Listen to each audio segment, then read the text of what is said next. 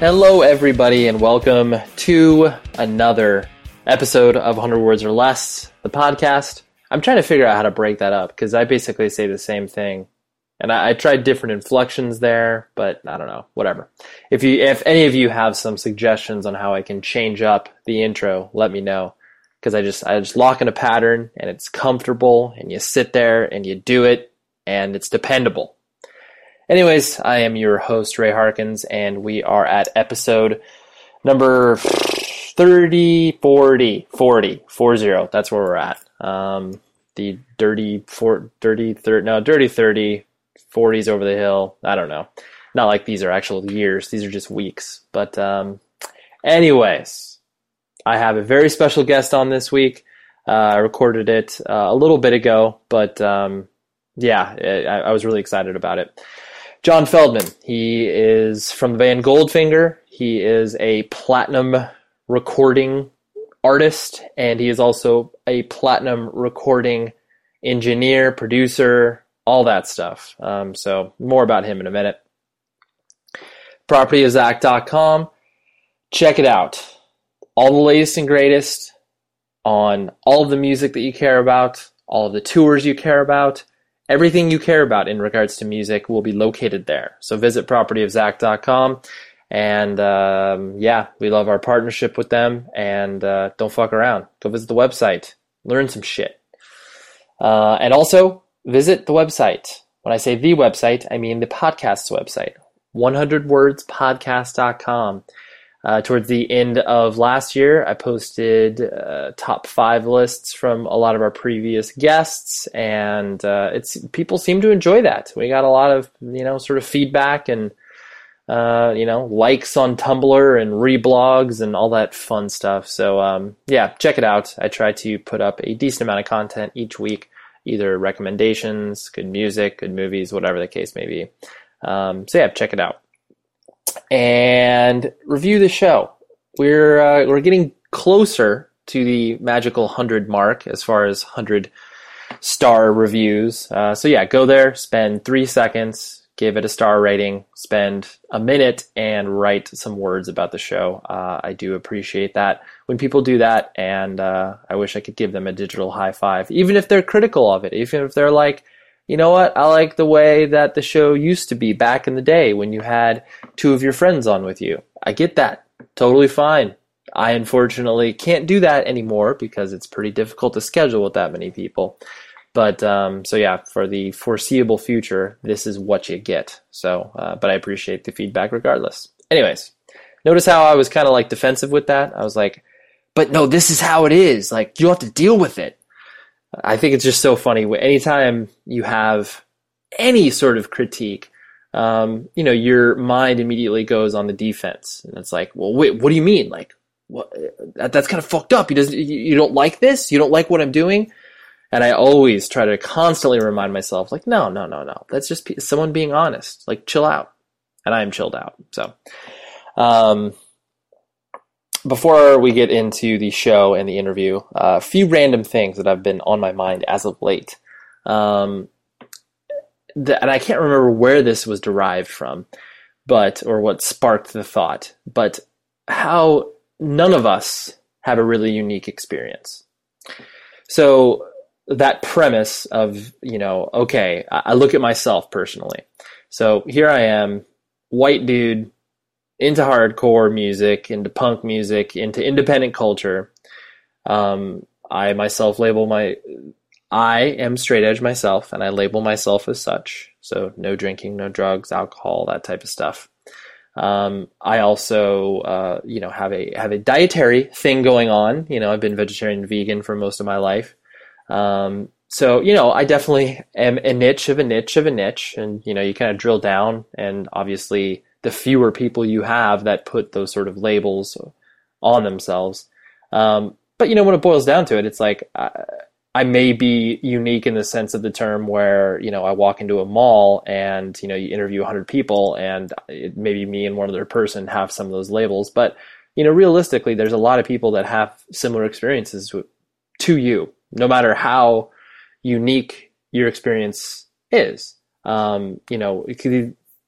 I think this came from the fact that I've had a lot of people talking to me recently in regards to my grandmother passing away, and it's very strange because this holiday season, like death has kind of been around, which is strange because when I say around, I say some of my coworkers have experienced loss, and some of my other friends have experienced loss, and so it's kind of weird to have that all sort of in a 2 month period of just like, oh wow, like that's a lot.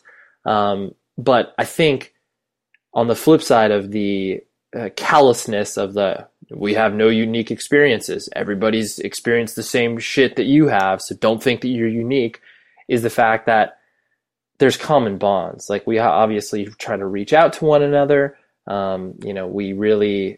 We all crave that experience of having at least one person who you could be like, you know what, I can go to them.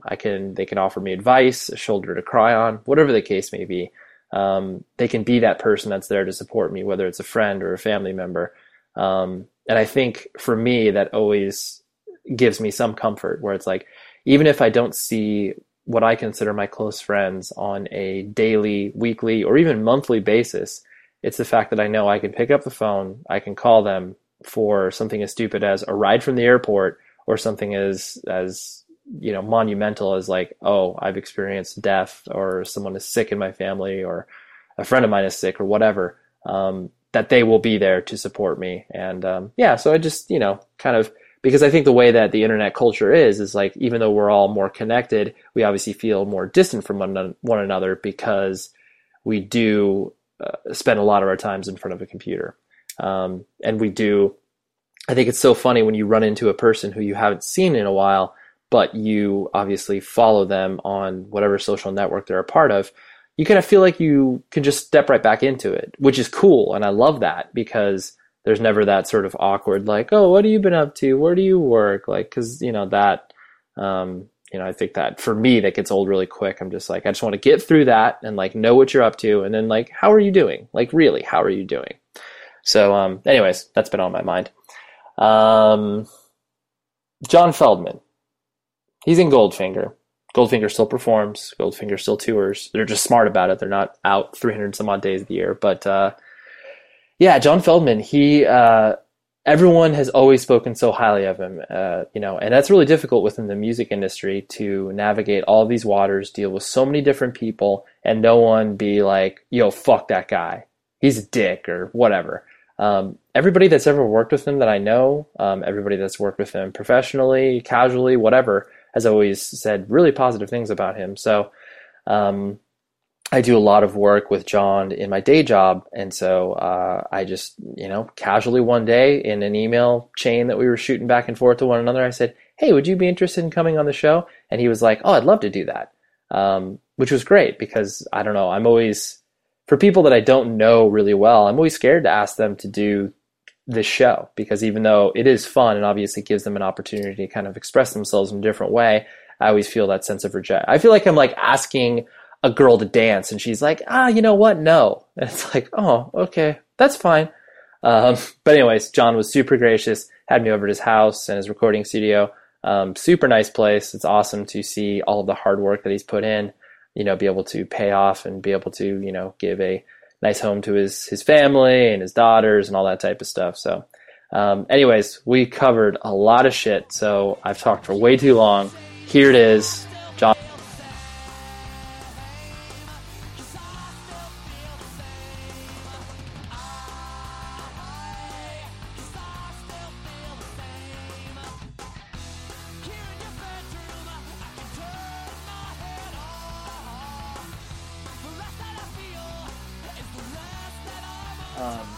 I'm 32 years old, so when I was, 94, 95, like when obviously, and being from Southern California, third wave ska, give me a break. You could not escape that in any way, shape, or form. And my own personal background is like I'm more of a punk and a hardcore kid, but just seeing how pervasive that was of like obviously all the shows that existed in Orange County.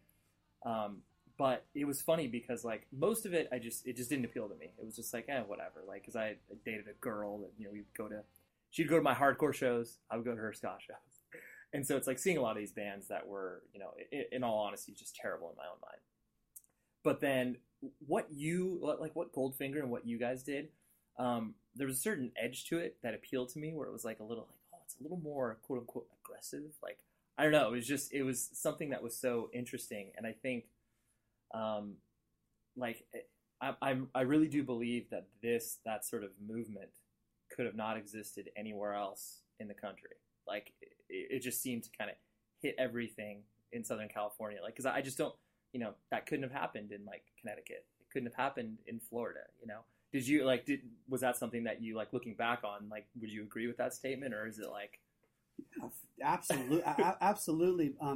In hindsight, though, I think our best shows. Yeah.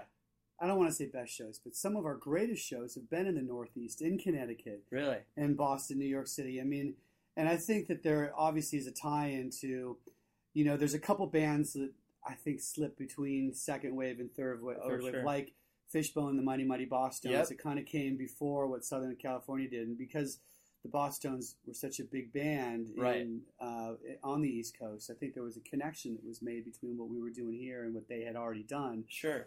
On the East Coast. But for some odd reason, we just did a tour in June, right, a few months ago, and every show was sold out, and it was all kind of Northeast. We went down, we ended in Norfolk, right? Oh, yeah, sure. And so we started up Providence, so we kind of just did all basically the East, Northeast, and sure, it was unbelievably great. And we're talking, if we started towards the end of *93, yeah. And now it's 2012. We're 19 years as a group, and clearly, like, we had a huge success kind of right at radio when our first album came off, and then we kind of maintained it for 3 albums. We did really well, and it was great. And then it sort of, I sort of started producing, and we didn't really continue touring to the extent that we did, but. Just to think that even though it definitely lulled. Of course. We're not in the heyday of the '97 Superman Tony Hawk. No. But still, to sell out this tour is a big deal. For sure. To me, it feels like we were part of something. Yep. That that mattered, and it still matters, and it wasn't just about a great song. Totally. It wasn't. Yeah. That was something I was going to address later on.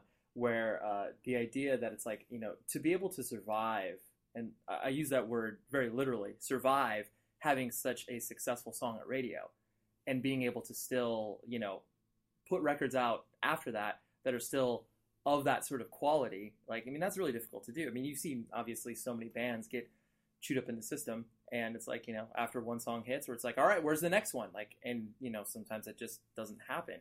And then they obviously want it to be as successful as the first one, if not more.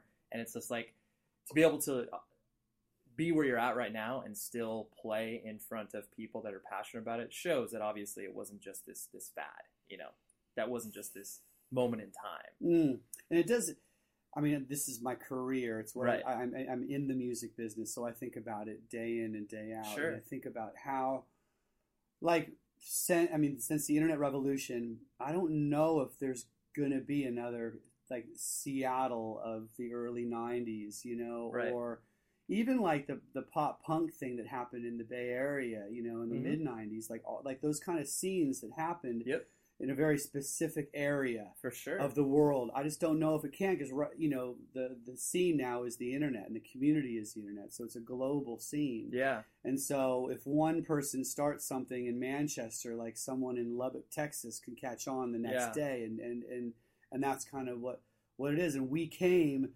definitely out of a specific area scene. And I mean, I grew up on Southern California punk rock that wouldn't exist without the skate and the surf culture. And I think the same goes for the ska punk culture of the 90s. It went hand in hand with skating and surfing. For sure. And it's not, obviously people do surf on the East Coast. It's hard. It's harder to skate when it's snow and ice everywhere. It's just when you're out of pocket for 4 months because you can't do anything outside. Yeah. Exactly, and Southern California is not like that. And obviously, like, coming from like punk rock roots. I mean, to me, for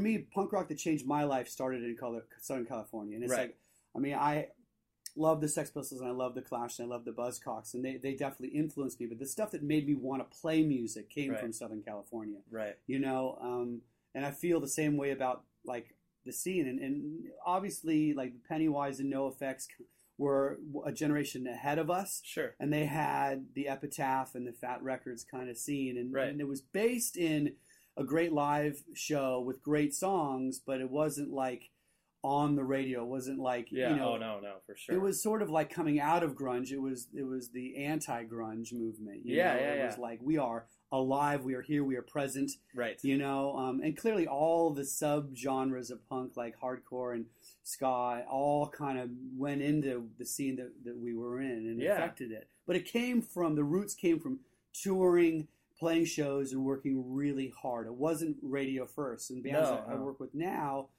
like Neon Trees was just on TV, and I've worked with them, and they and they're a great live band, right? And I have nothing but amazing things to say about it. I mean, Tyler's a vegan. It's really great guys, for sure.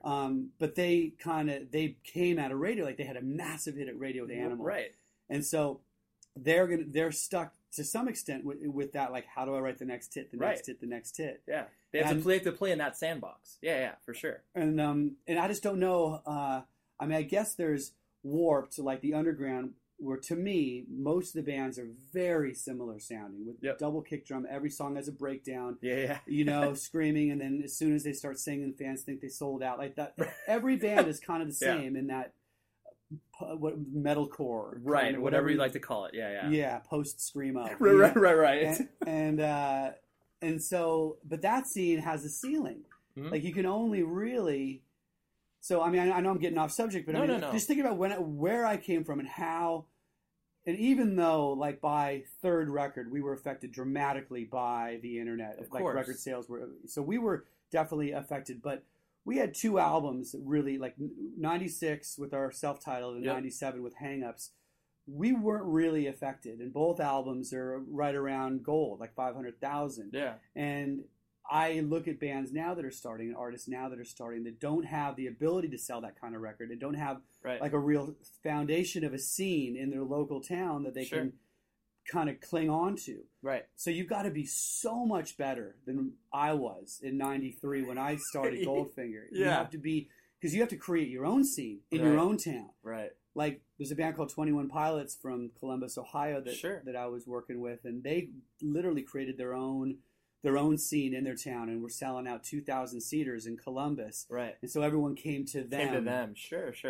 And that's kind of what you got to do. Where when it was us, the brief history is like I'm selling shoes at Nana on the Promenade, and playing in my band, slip the demo tape in a shoebox to some record executive, get signed a week later.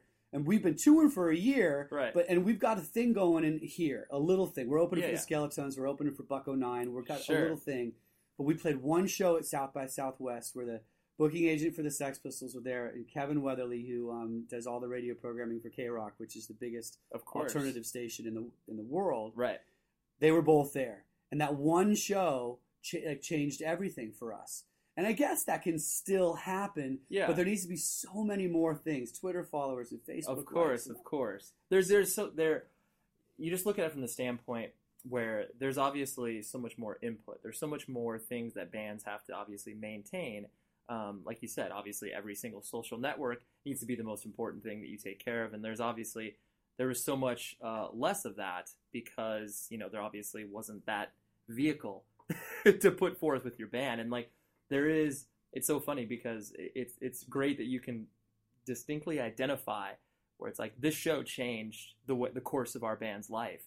And now, these days, it's definitely more difficult to have that sort of pinpoint moment to where it's like this show, getting this ad at the radio station, this tour, it's just more nebulous. It's more like, oh yeah, it's kind of this gradual climb. Or it is something, it's like, obviously, if you're like a YouTube phenomenon or something like that, it's much easier to identify. But going back, kind of like born and raised in Southern California? I grew up in Saratoga, which is it's sister city to Los Gatos, which is by San Jose, Northern California. Okay, sure. So I'd go every weekend. I'd be in Santa Cruz, and that was kind of my beach. I moved to San Diego in '85, and then I moved to LA in '87. Okay. And so I've been here since '87. I was in like a funk metal kind of. I mean, I love like Chili Peppers sort of rip off band called the Electric Love Hogs. In the '80s. And that just wasn't meant to be. Right. And Goldfinger started in '93. Sure. And your brothers and sisters? I have a sister, Margaret, that's 2 years younger. Okay. And she's actually my first animal rights experience. In high school, she was super animal rights. And is this still when she was in high school? Were you guys still up in Northern California? Yeah. Okay, this is like late '70s, early '80s. Sure. She became vegetarian when, God, she must have been in 7th or 8th grade. Oh wow. She became vegetarian, and I mean, and that area is definitely fertile for that sort of thinking. Yeah, exactly. I think so. I mean, at the time, I wasn't really that engaged with anything outside of like my own wants and needs as a high school kid. It's just like, I wasn't thinking outside my head. No. I was thinking about chicks and smoking weed. Really. Yeah. And I remember sitting around a Thanksgiving dinner, and I was, and I remember like making fun of her, saying like, oh, you're gonna eat. I don't even know what she was eating. I guess just straight tofu back then. Sure. I mean, there's nothing. No. Yeah. No vegetarian restaurants. No. There's no Whole Foods doesn't exist. There's no concept of that. No. Yeah. You've got Safeway, so she'll probably be in the Asian section or like Japanese food and buying a thing of tofu. Right. And then putting some different marinades on it, and that's pretty much the extent of her diet. Cold tofu and soy sauce, and suffering, and I'm making fun of her fucking diet. Yeah. And but I just there's no connection. No. I had no like empathy, or I just didn't connect anything. I think it's really hard. I mean, it's really hard, especially obviously when you're in high school. Because for me, like the whole identification with, I personally am straight edge, and that whole world got introduced to me in high school, and like I definitely started claiming those things before I really understood like what that meant outside of my general headspace. I was just like, oh, this impacts me, and this is what I want to do for myself. But you don't have the wherewithal to understand that it's like this is a larger topic at hand. Yeah. So as you were growing up, what did your parents do as you were growing up? My mom was a school teacher. She taught English in elementary school. My dad was a nuclear physicist. Really? So definitely the smartest guy I think I've ever met. And so he had high hopes. Sure. For his son to become some sort of engineer. I mean, he helped build the fuel that allegedly put the rocket on the moon. Wow. And me and him would get in long discussions about the allegedly part, because it's clearly something very close to his heart about how he helped design this stuff. But he had polio. He got polio when he was 17, so he was in a wheelchair the majority of his life. Had no use of his left arm and his right leg. So it was sort of like, very limiting. So there wasn't much sports, zero sports. It was kind of like use your brain. Use your brain. Yeah. This is the best tool you have. Exactly. So, and I was never like a team sports guy, and I never really found my niche or anything I was really interested in until like, I guess it was the Star Wars soundtrack. That was the first album I ever bought. That I actually listened, and the music made me feel something. Yeah, it affected you. Sure. Exactly. When I was in like, I guess 4th or 5th grade, and I kind of, I played piano. Played clarinet in the marching band, which is pretty fucking punk. And dude, I played clarinet as well for a year, and it was a terrible, terrible thing. I hated it. Yeah, it is horrific. Yeah. But yeah, so I latched onto music as soon as I kind of. I mean, it was Queen was the first band that I got into, but was music important in your household? Like, were your parents? Parents were super conservative. My dad would only allow. We weren't allowed to watch Solid Gold, which was the disco station and show in the 70s. We weren't allowed to watch really anything. It was really censored. We were a super Catholic household. When they caught a Playboy in my room, and it was my gosh. It was a weekend of lectures and talks about what we do not indulge in the pleasures of the flesh till after we're married. That's the sort of discussions, Right, right. Confirmed in 8th grade. I mean, it was very religious, strict household, sure. And they, my dad definitely was not thinking that his son was going to be a guy that was going to be in a rock and roll band. Right. Last thing. No, for sure. And ultimately, when I started getting into trouble in high school and I started, fucking around with drugs and punk rock shows. I mean, my parents took all my albums away from me. Ultimately, I can imagine. That was what that to me. That's like, I mean, when parents, I think of any generation. Anytime, obviously, parents, and this is something I'll ask you a little bit later, but parents see their kids doing something that they don't understand, like just more so specifically from a subculture, where it's just like, what is John doing going to all these, concerts and shit? Like they have no concept for that because obviously they didn't do that, and so that you can easily see why their reaction is like, oh yeah, if we take this stuff away, he won't be interested anymore, which clearly that worked. Yeah. No, absolutely, and the truth is they did the best they could. And of course. My dad and I, I guess we were probably okay up until 4th or 5th grade because I was a really good student and I paid attention, I studied, and sure. And then something just changed, and I think adolescence. And I'm not a psychologist, but my dad never had an adolescence because he got polio so early in life when he was probably right when he was going through puberty, like it all stopped, like his whole nervous system got shut down because of the virus. Sure. I don't think he could relate to anything, and I'm sure it's hard for any parent going through children, of course, teenage children. But I think him especially just didn't understand. There was a different level of disconnect. Yeah. The rebellion, because when he was going through it, he went to his parents they were everything. They took care of everything. They carried him. They were his complete support network. Of course. And when I became an adolescent, it was like my parents were the enemy. Of course. Like any other normal kid. Yeah. Right? Right. And so they couldn't grasp it. And so I think it probably pushed me over the limit because they were so strict. Yeah. And I rebelled probably harder against the strictness. And so now that I have kids of my own, it's going to be interesting. Right, to see what happens. My kids are really mild-mannered and I mean, compared to me, who's super high energy and sure. Crazy opinionated. Right. We'll see what happens. But yeah, they were, they did the best they could. Right. And by the time I became a musician, they certainly were.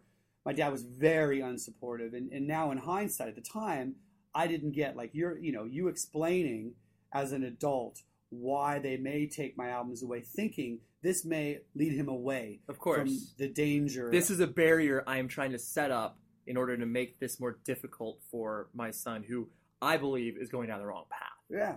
Look, I remember the On Broadway in San Francisco going to see the Dead Kennedys, and I saw them play a couple times as a kid. Yeah. But the first time I tried to see them, I was like 12, and I had, there's no Hot Topic, so I've got gelatin and egg whites in my hair, my Liberty Spikes, and I've got my leather jackets, my creepers that I bought third generation used for $30 at the time, which my mom was like, "Are you kidding?" And I was, my parents are buying me clothes still, right? And I, these blue suede creepers that I had on with my bondage pants, and they go to drop me off at the On Broadway, and my mom gets out of the car, and there's it's sold out, huge line outside, sure. It's all. I mean, we're talking early 80s, OG. No one has seen people that look like not the way at all. we looked. No one. Right. And my mom sees the line and she says, "You are not going to that show." And my parents were going to an opera. And they were going to leave me at the show. The pick most me up drastic. After. And so they made me go to the opera with them. Dressed like that? I've got my safety pin in my ear and my Liberty Spikes and my leather jacket at the opera. That's incredible. And I remember just sitting there. I was just fuming. You could have seen the smoke coming off me. Right. Everyone's in their tuxedos. Sure. And I'm I'm like as early 80s punk rock as you could get at that moment in my life. Right. Hating light. I'm sure your parents too were just like, way to ruin our evening, John. Yeah. They were like, they're like, "You're not going in." Yeah. Man, and that was a historic show. This guy Evan was dating my sister at the time, and when you watch, they actually filmed it. It was something like they were either closing the On Broadway or something was happening where it was like a historic kind of event. And in this video, you see my sister's boyfriend Evan's on stage the whole time with Jello Biafra just. I mean, it was a historic show that I'm still a little bitter about, to be Yeah, honest. you're like, to be honest, I wish I could have been there instead of down the street at an opera. But if they could have had a crystal ball and they could have seen my life and how everything has worked out, clearly they right. But then again, you never know. You never know. You take a left turn. Even driving here, if you would have taken a different turn, you just don't know how things could have been different. Of course, completely. And I mean, yeah, hindsight's 20/20, but that doesn't mean that you would have reacted differently if that was the case. If you had even just like a sliver of that knowledge, like your parents probably would have reacted the same way because that's, like you said, they did the best that they could.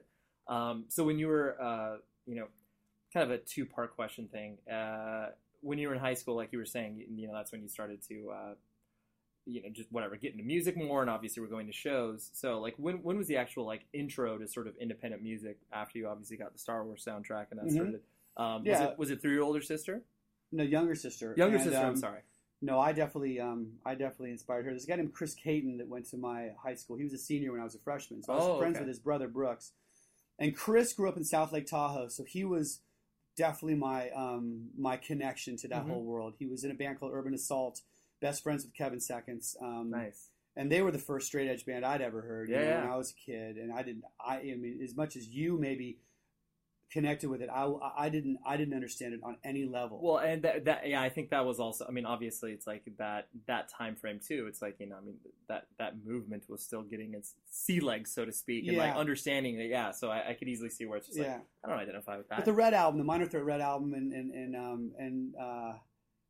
and 7 Seconds definitely influenced me because it was the first music that I heard that was like fast. I heard Bad Brains, but for some reason I didn't really connect with Bad Brains because as a singer I wasn't like HR is unbelievably but great, but it was like he was so fast, totally, and it was so hard for me at the time as a kid to grasp onto melodies, right? And Ian had a very prolific way of saying what he meant, and as great or bad as a singer as he is, there were still melodies that you could really sing along to. Right. There's a catchiness involved to it. Yeah. But so he grew up with 7 Seconds. So so he turned me on to pretty much every music when I was a freshman in high school.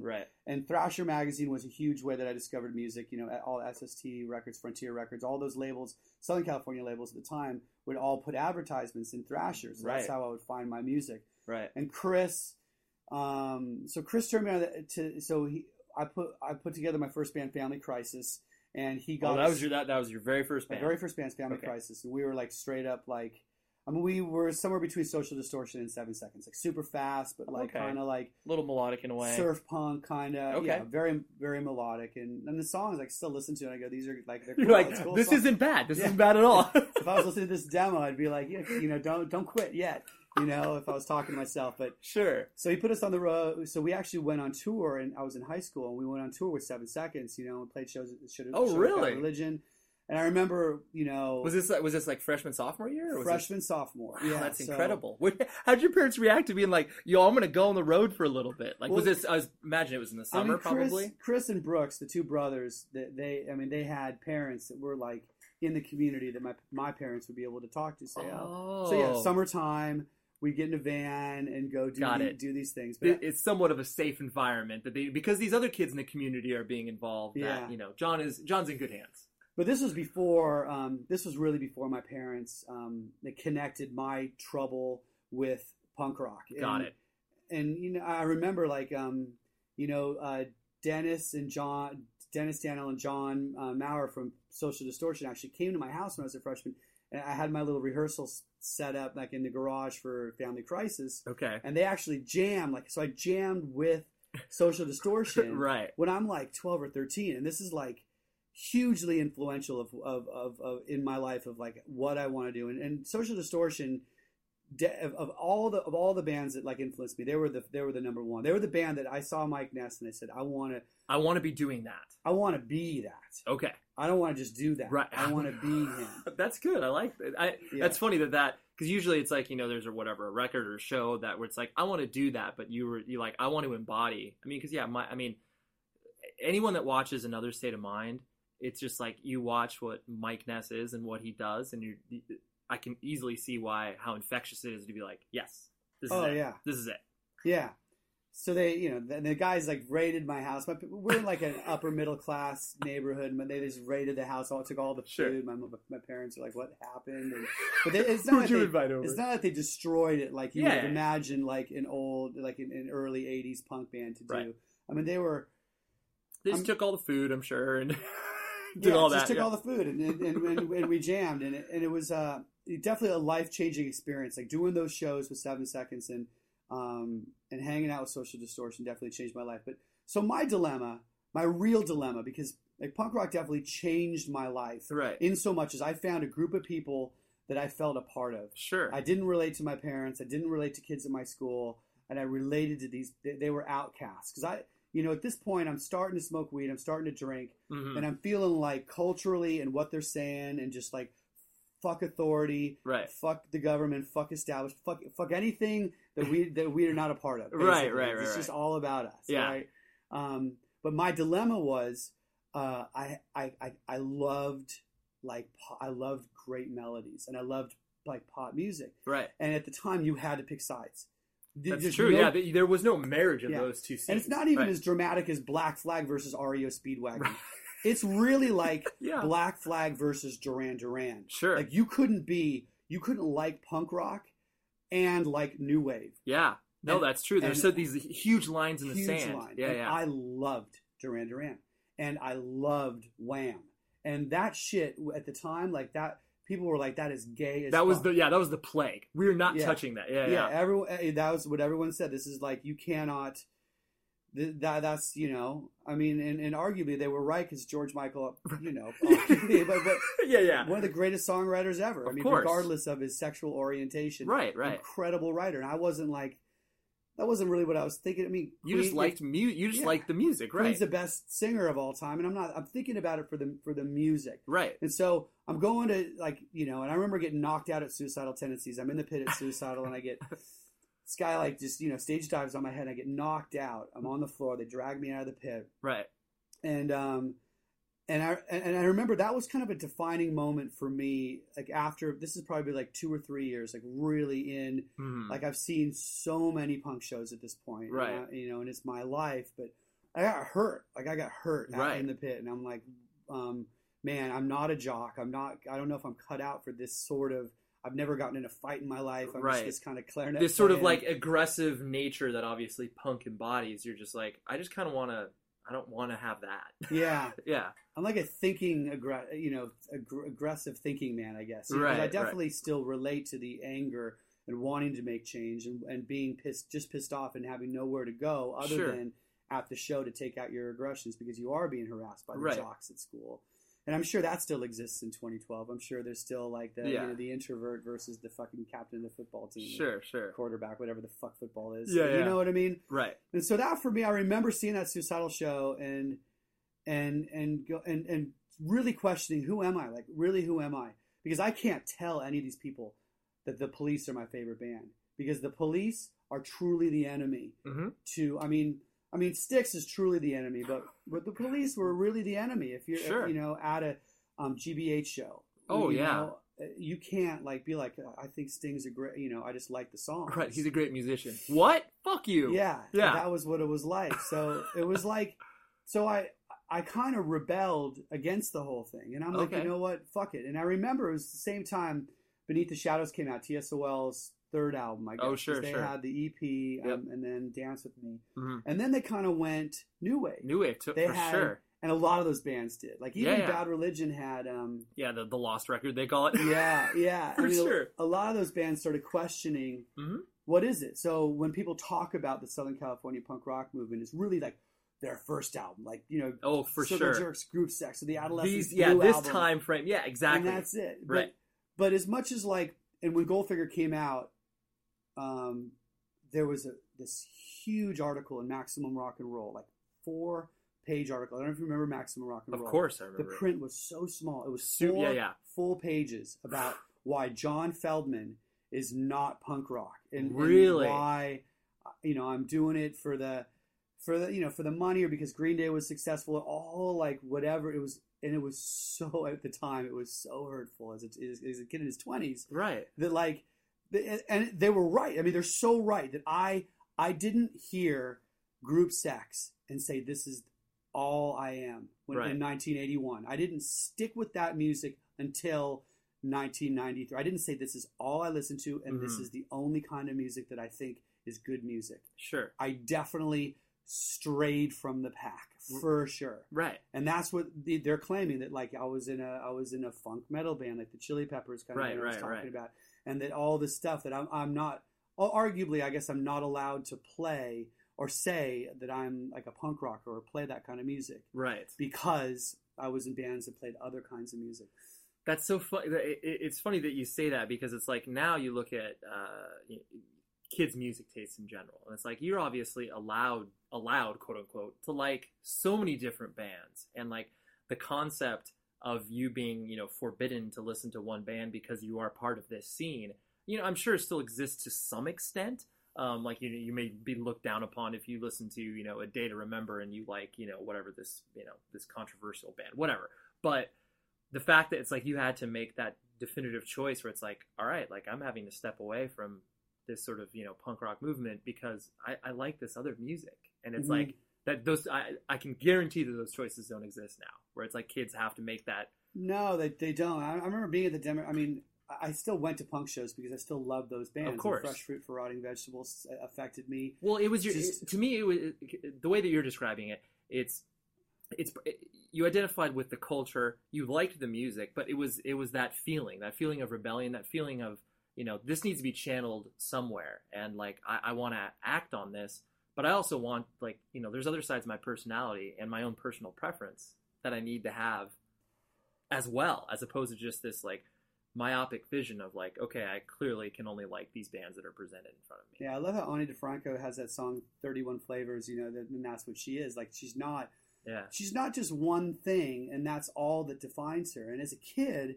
I didn't have the clairvoyance to say, this is what it is. But you had, like I said, you had to pick sides, and I wasn't able to, because I was too influenced by great songs, and that influenced me more than the culture at the time of punk rock. I remember being at the Democratic Convention, seeing the Dead Kennedys play outside, and I remember seeing like the riot police on their horses, and feeling like, I guess looking back, feeling like, man, I felt part of a movement, but the movement superseded the music to me. Of course. And saying something, speaking out against the wrongdoings of the government meant more to me as I was getting older. Right. Than the music did to a certain extent, which I think led a lot to my involvement with animal rights as I got older. Sure. But it's just, and you are right. I see these bands now that are able to say, I like August Burns Red and Kesha. Right. Yeah. And exactly. It's not like wait, you're gonna get shot if you say that out loud. Yeah. Yeah. Like when I couldn't say that I loved Sting as a kid, now it is very, very different. Totally. And it's also funny that I think you said something right there where it's just like, obviously you feeling like you were part of a movement, and essentially what punk was at that time was a soundtrack to that movement, and realistically it's like now there's obviously so many different interests and so many different movements, and everybody has their own soundtrack to that particular movement. Like, of course it could come out of a culture, but each person defines their own rebellion by whatever music that they're listening to at that time, whether or not it directly influences that. So it's just it's funny you were saying it kind of superseded it, where it's just like, I want to be a part of this, but I also want to like different music. No, absolutely. But all those cultures that came out, and even like, I mean, any kind of movement, like I will never be part of it. Like, I am definitely friends with Brett Gurewitz and Tim Armstrong, right?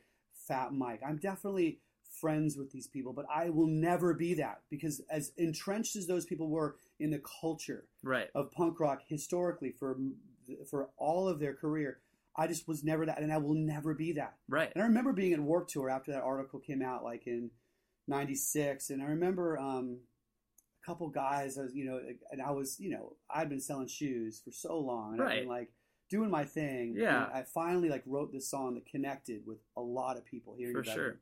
And I remember walking through this tunnel at Warped Tour down in Irvine or wherever it was that year, and And then these guys are like, you don't belong on our tour, fucking sellout.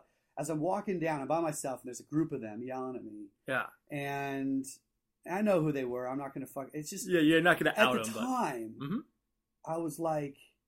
I was so, like, hurt. I was so, like, holy shit. Like, I work for $6 an hour, and I've spent my whole life. Right. They say 10,000 hours, right? Before you can really be a master of the trade, 10,000 hours. And at that point, between the Love Hogs Family Crisis rehearsals, I had put my 10,000 hours in from, like, 12 till when we got signed when I was, like, 26. Right. And I just felt like, you know, where do I fit in it, and who am I? Uh-huh. But now that I'm an adult, I know who I am, and it's all good now. Yeah. But I, you know, and I try, and I'm so grateful that I have the opportunity to talk to these kids that, you know, and you know, it's always a competition. There's never like really a community. There might be a tour of bands that are like bros, drinking buddies or whatever, but it's always a competition. Of course. There's an unspoken competition, even if you're friends. Like that's just the way that the music industry is obviously built. Never want the opening band to outshine the headliner. No way. The headliner. Yeah. You know, they'll figure out some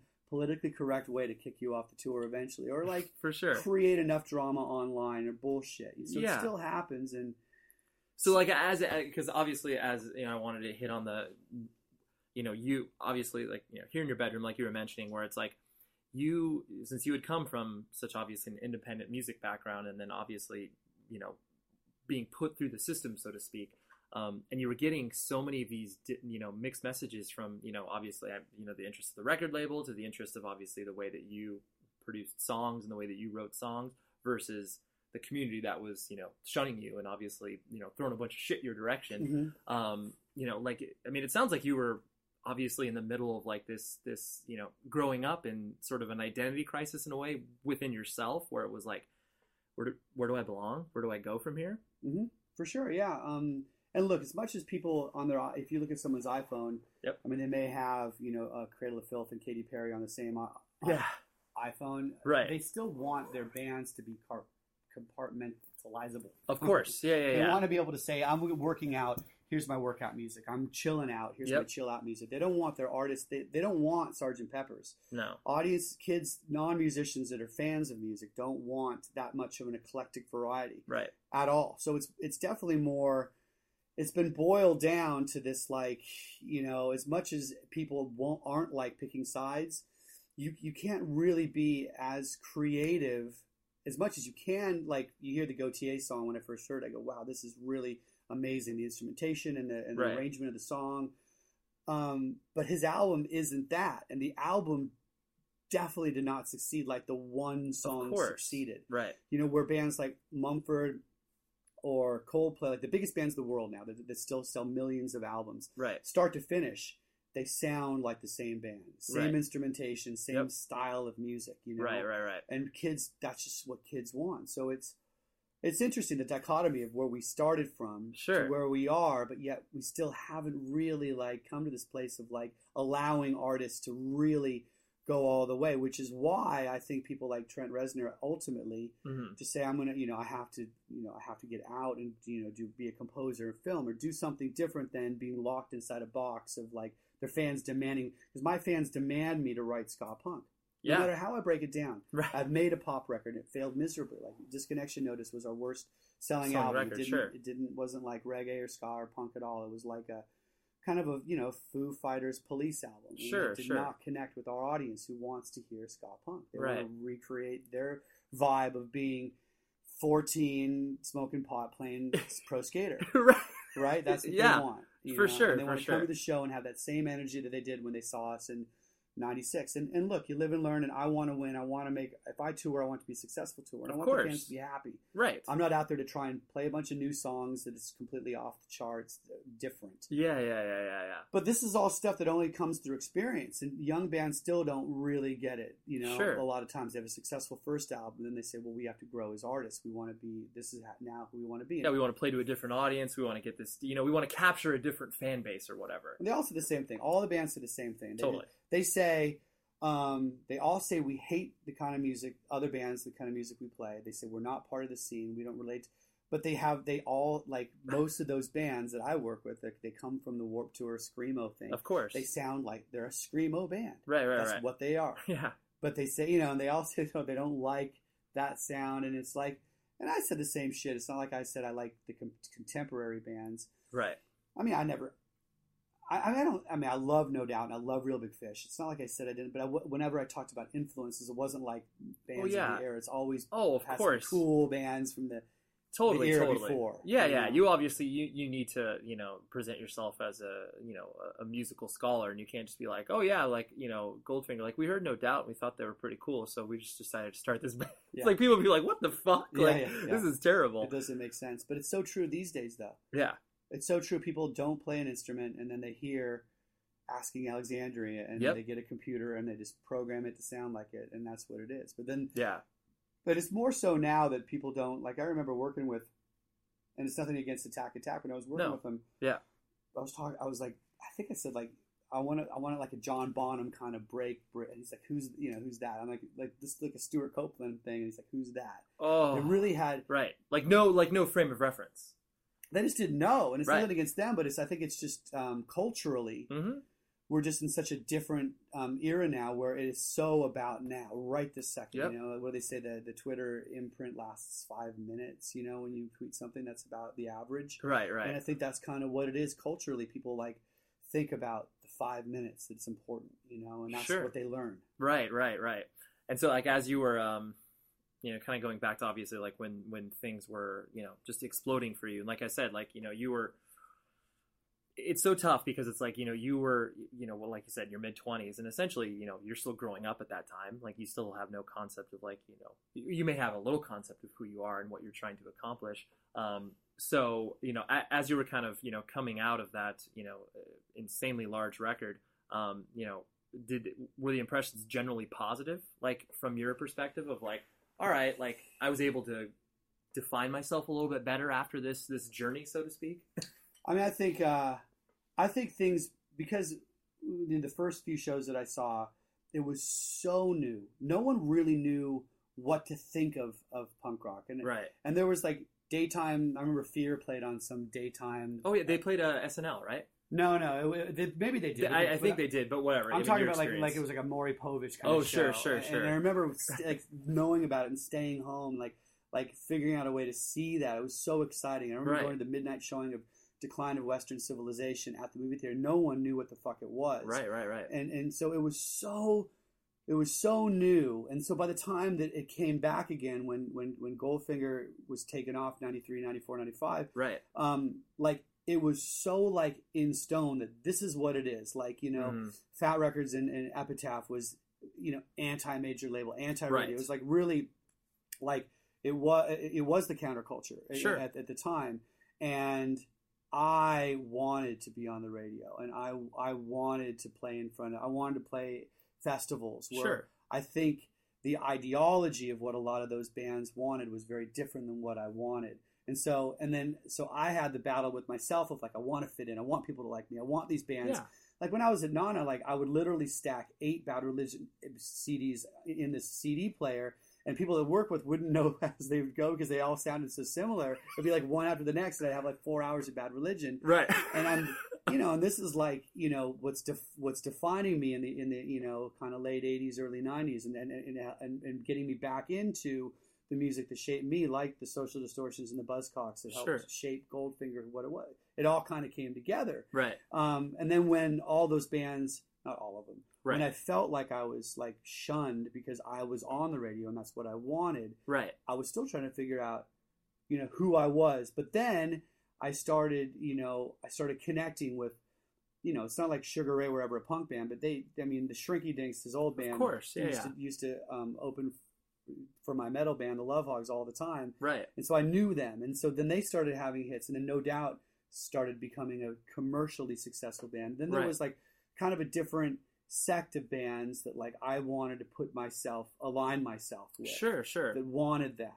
Yeah. And so the conversation started being different. Like, how do we succeed? How do we still become a great touring band and be on the radio? Right. and have success across the board and play the major label system, which I was still kind of at the time I had no clue about. Totally, just trying to figure it out as you go. Yeah, and still be, I guess, true to myself. Of course, right. Of my vision, which really was to be an amazing live band, to play every show like it's our last, and to have songs that that will stick in people's minds, like hooks that won't go away. And that was sort of my unwritten agenda for my band. Yeah. And I think by our third record, I knew who we were, by Stomping Ground. Sure. It took, I think there's Darren's Coconut Ass is our covers record. And I think that record helped me. It was the first record I had complete control of production and mixing and the whole thing. The first record I co-produced, didn't mix. Second record I produced and didn't mix. And then this EP, which was all covers, I did everything. And then that helped me say, okay, I know how to control and manipulate my sound to make me sound like I want to as a singer. Right. And produce my band the way I wanted to. So by Stomping Ground, I felt like we were who we were. Right, and right. I don't care anymore. Like the whole punk thing, or like not being punk, is like whatever. It's about music. Right. And that's it. Plus, it's like a lot of those arguments and conversations are just, I mean, they're moot points, because it's like a lot of the people that shout the loudest, I find, in whatever it is that they're trying to shout for, especially when you're in your formative years, they end up giving up 2 or 3 years after, or they just fall out of the scene. They fall out of playing music. Like, they basically turn away from everything that they obviously did as a teenager, because they feel like, all right, well, I need to move on with my life. I need to like take that definitive next step where it's like, all right, here's a signpost. I need to become an adult. I got to stop this kid shit. Whereas like, people like you, it's just like, well, no, like that kid shit's my life. Like that's, that's what you've always signed up to be and do. Yeah, man. And it was like, I studied, I'm an Anglophile like any other musician in Los Angeles is, and so I studied English culture, and I remember thinking about the Mods and the Rockers and the Teddy Boys and the Punks, and that was kind of that was their gangs. Their gangs were defined about music. Right. When I moved to LA, like, I guess gangs were kind of defined. I remember right when I moved here, NWA was like blowing up. So it was definitely like music was part of the gang culture. Of course. But thinking about like how important music was in England versus where I grew up was a big deal to me. And I remember one of the albums my parents took away was this import Stray Cats album that I bought. Before they had, I think there was like Greatest Hits was their first American record. Right. White album with the three of them sideways. I think it was called Runaway Boys, but it was like, I remember just like culturally and image wise, like I was influenced by the whole thing. Right. And I remember at the time when my parents took that album away from me, I was just thinking like, how is this really good? Right. Like, I mean, there's no profanity. They're not like talking about the government or authority. They're just like singing songs that sound like Elvis. Like how is this? How is this going to just be like, what's going to set my world on fire? Yeah. But, a lot of that stuff, like, just kind of combined for me, at the time of just, like, being, like, just everything, like the way they sang and the earnestness of the vocals and the production all influenced me. And I didn't really know until I started producing my own music how influenced I was by the sound of those albums of those days. And I remember, I love the Avengers, which was a San Francisco band, or maybe Berkeley, I think. Yeah. They were a late 70s punk band. I love them, but there was I think it was Rap Music for Rap People was the punk compilation that I had. I think it was volume 2 that had the song Cheap Tragedies on it. The version on the compilation was way better than the version on their album. Sure. And that kind of shit, like, I don't think my friends wouldn't put even together. Think about. Sure. It was just the same song, but the recorded version I liked better. Even Pay to Come, I think was on the same album, the Bad Brain song. Yep. I thought it sounded much better on the compilation than it did on the album, and it's just like things like that stuck. Started to perk up your ears, where you're just like, "There's a difference here, and I want to know why there's a difference here."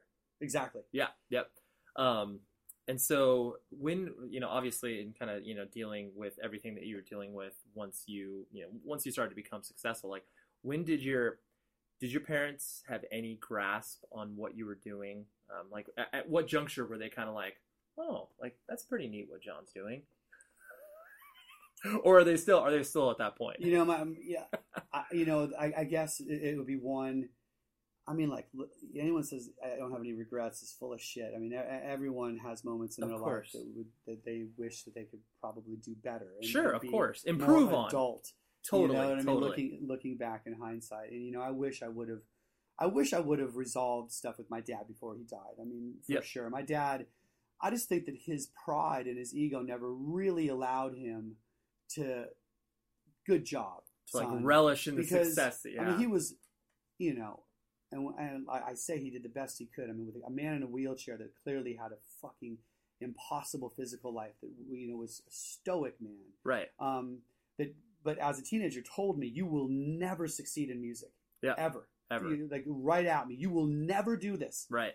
For him to say that and be so own that statement, and then watch him be wrong, I think was as hard. I think it was easier for him just to say, I'm not going to acknowledge the fact that my son's successful, right? Than it would be to say I was wrong.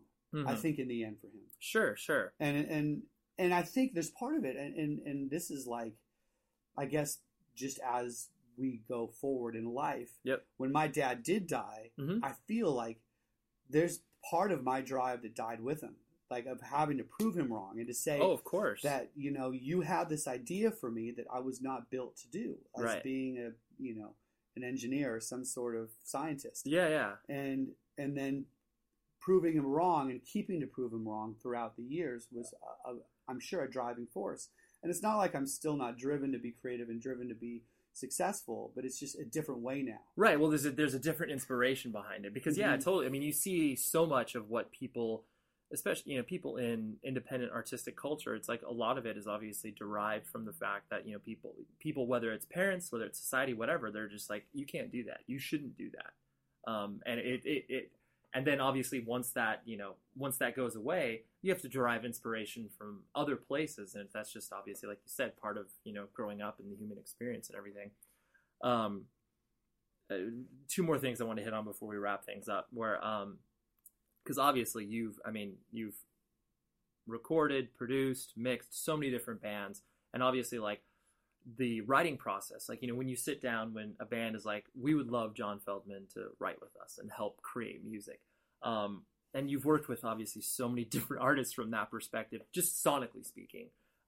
Is it one of those things where it's just like, you obviously, I imagine, just approach each individual artist or band pretty much the same way that you would write your own material in regards to just like, I want to make this as catchy and as accessible as possible? Or do you kind of find yourself putting on like different hats for different people?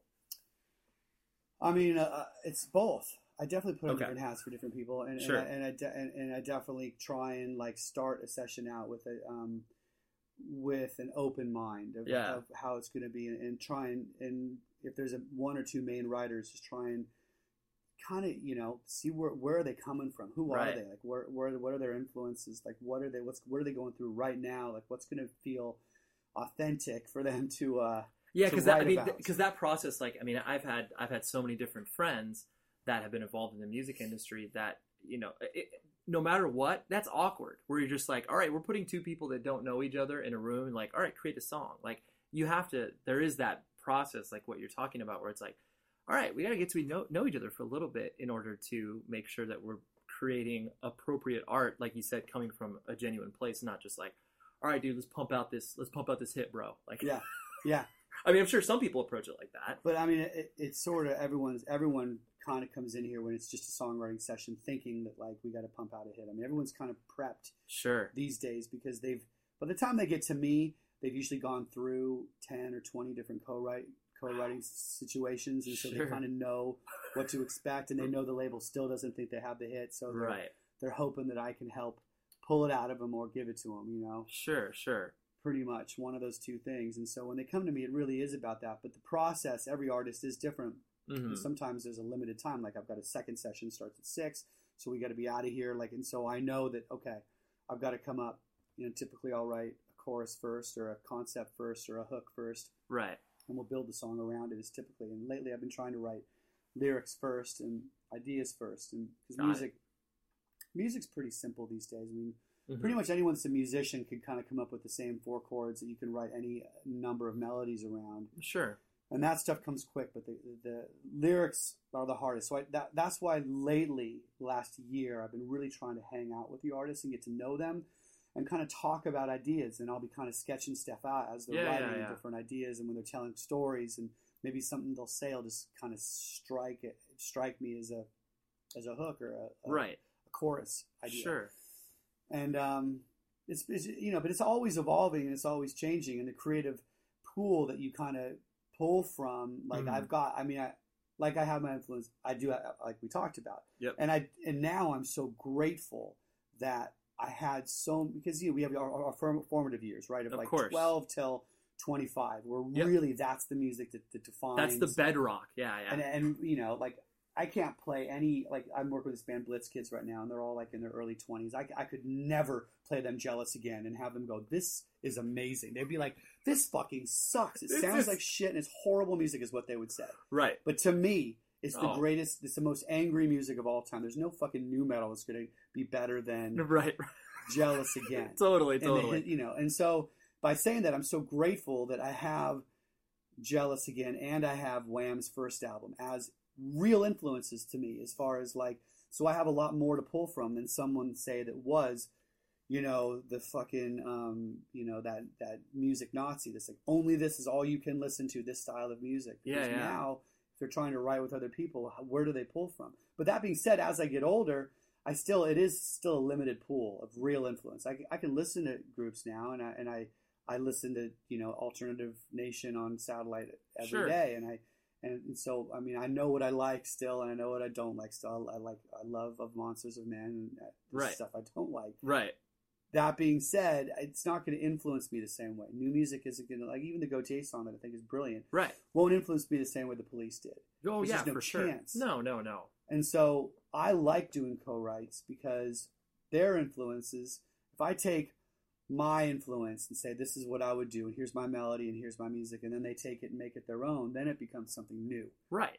Yeah, then it's coming from an original, like you said, genuine place, as opposed to something where it's just like, all right, this is legitimately a business relationship, and we're gonna not care about each other in 10 minutes after because obviously from that point on, it's like they'll have a more holistic experience when it comes to obviously like, playing in a band and actually create the creative process, as opposed to like feeling like, all right, I'm just showing up to work here, Of course. Yeah, and the last thing I kind of wanted to hit on, because we spoke about it a little bit earlier, is obviously, did you see that documentary, The Other F Word? Yes. And I mean, I myself, since I'm a new father and like have been brought up in a similar scene to obviously what you have,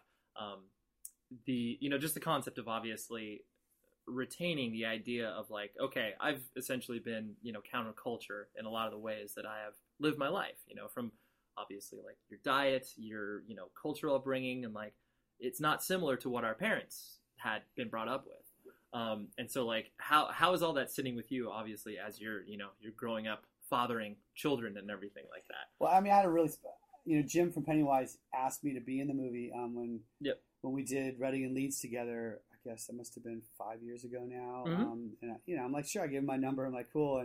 And I remember, so my reaction when I first saw him was like, why wasn't I in this movie? And they brought up all that shit. Sure. In the, Kuma had to enter the room. Of course, that's completely fine. Come on, Kuma. Should take over the she's like, I'm going to go ahead and take over this seat. So, kind of brought up like, am I, even at 45, I'm still not like fucking punk enough to be in this, which is funny that my brain would still go there. But I love that you're just like, I clearly I didn't make the cut. Yeah, but Art from Everclear is punk. That's what I was thinking. Like after watching that, that's what I was like.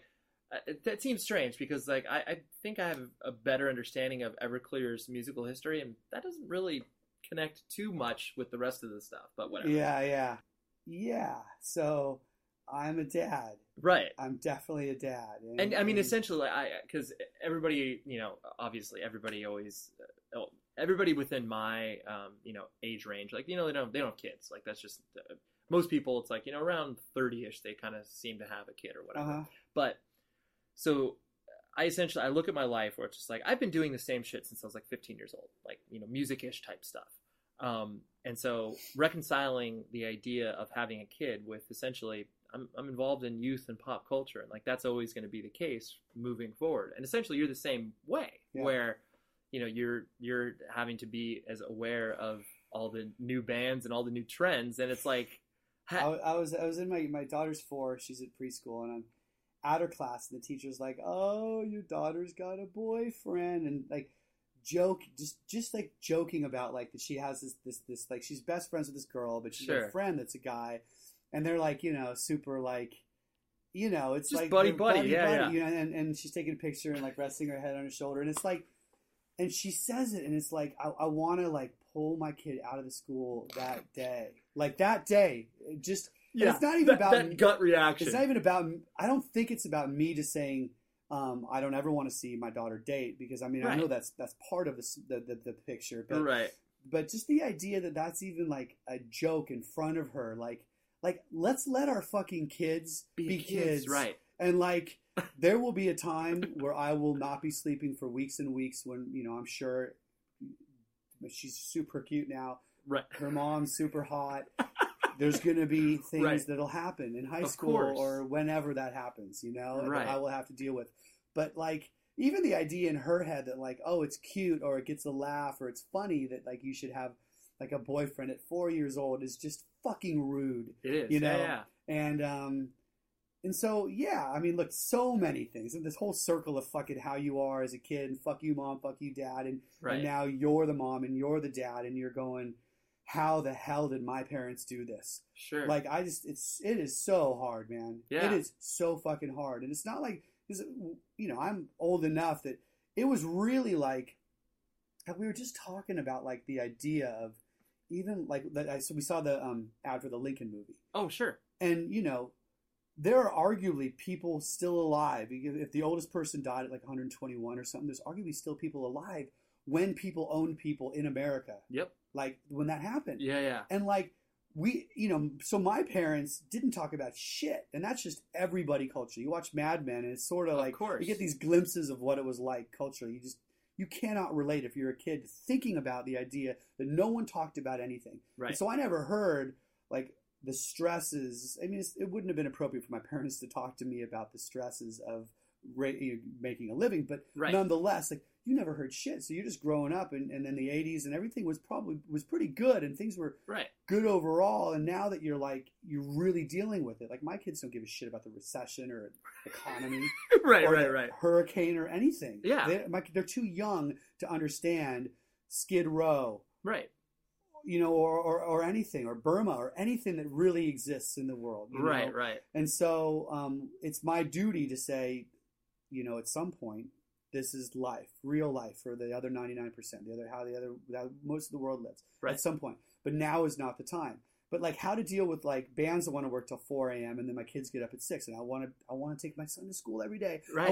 I want to be there every second, because there will come a time my son will not cuddle with me in bed. There'll come a time where that will not happen. I want every second. I want to suck every second out of that, like kissing my son on the lips. There will come a time when he will not want to do that, for sure. And I want every moment. So every night I go to bed after I work till midnight or 1, and I go, God, tonight I'm going to let myself sleep for 7 hours. And then it's 6 o'clock, and I hear my kids, and I'm like, I gotta see my kids. And I'm miserably grumpy, and I'm grumpy with my wife, but with my kids, I'm super stoked. And I take my kid to school, and we talk about Skylanders and Star Wars and math and English and everything, and the sun and snails and solar flares and everything. And it's the best thing ever. Right. And then I think about my dad who's dead, and like there's certainly like we talked about regret earlier. Like I wish you could have lived for it to come all the way around. For me to really, because when I had my kids, he was here. He had met my daughter. Right. Been alive for about a year.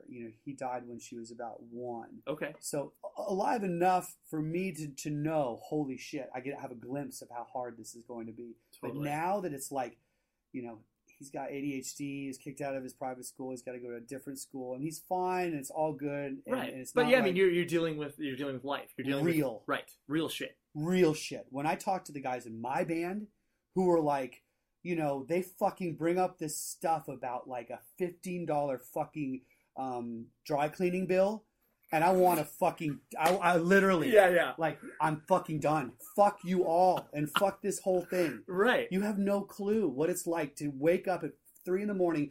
every day for 2 weeks when your son has croup, and you think your son's going to die, and you're driving to the hospital, and they're fucking injecting him with steroids so he can breathe.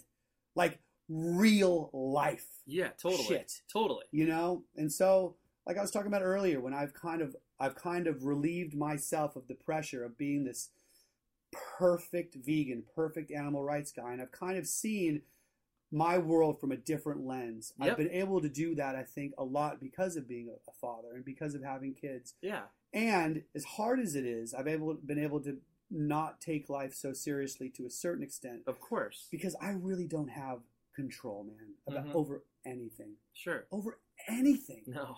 I have control over my attitude. And that's it. Yeah, you have control of the way that you react to at things as they get presented to you. That's the only control that you have.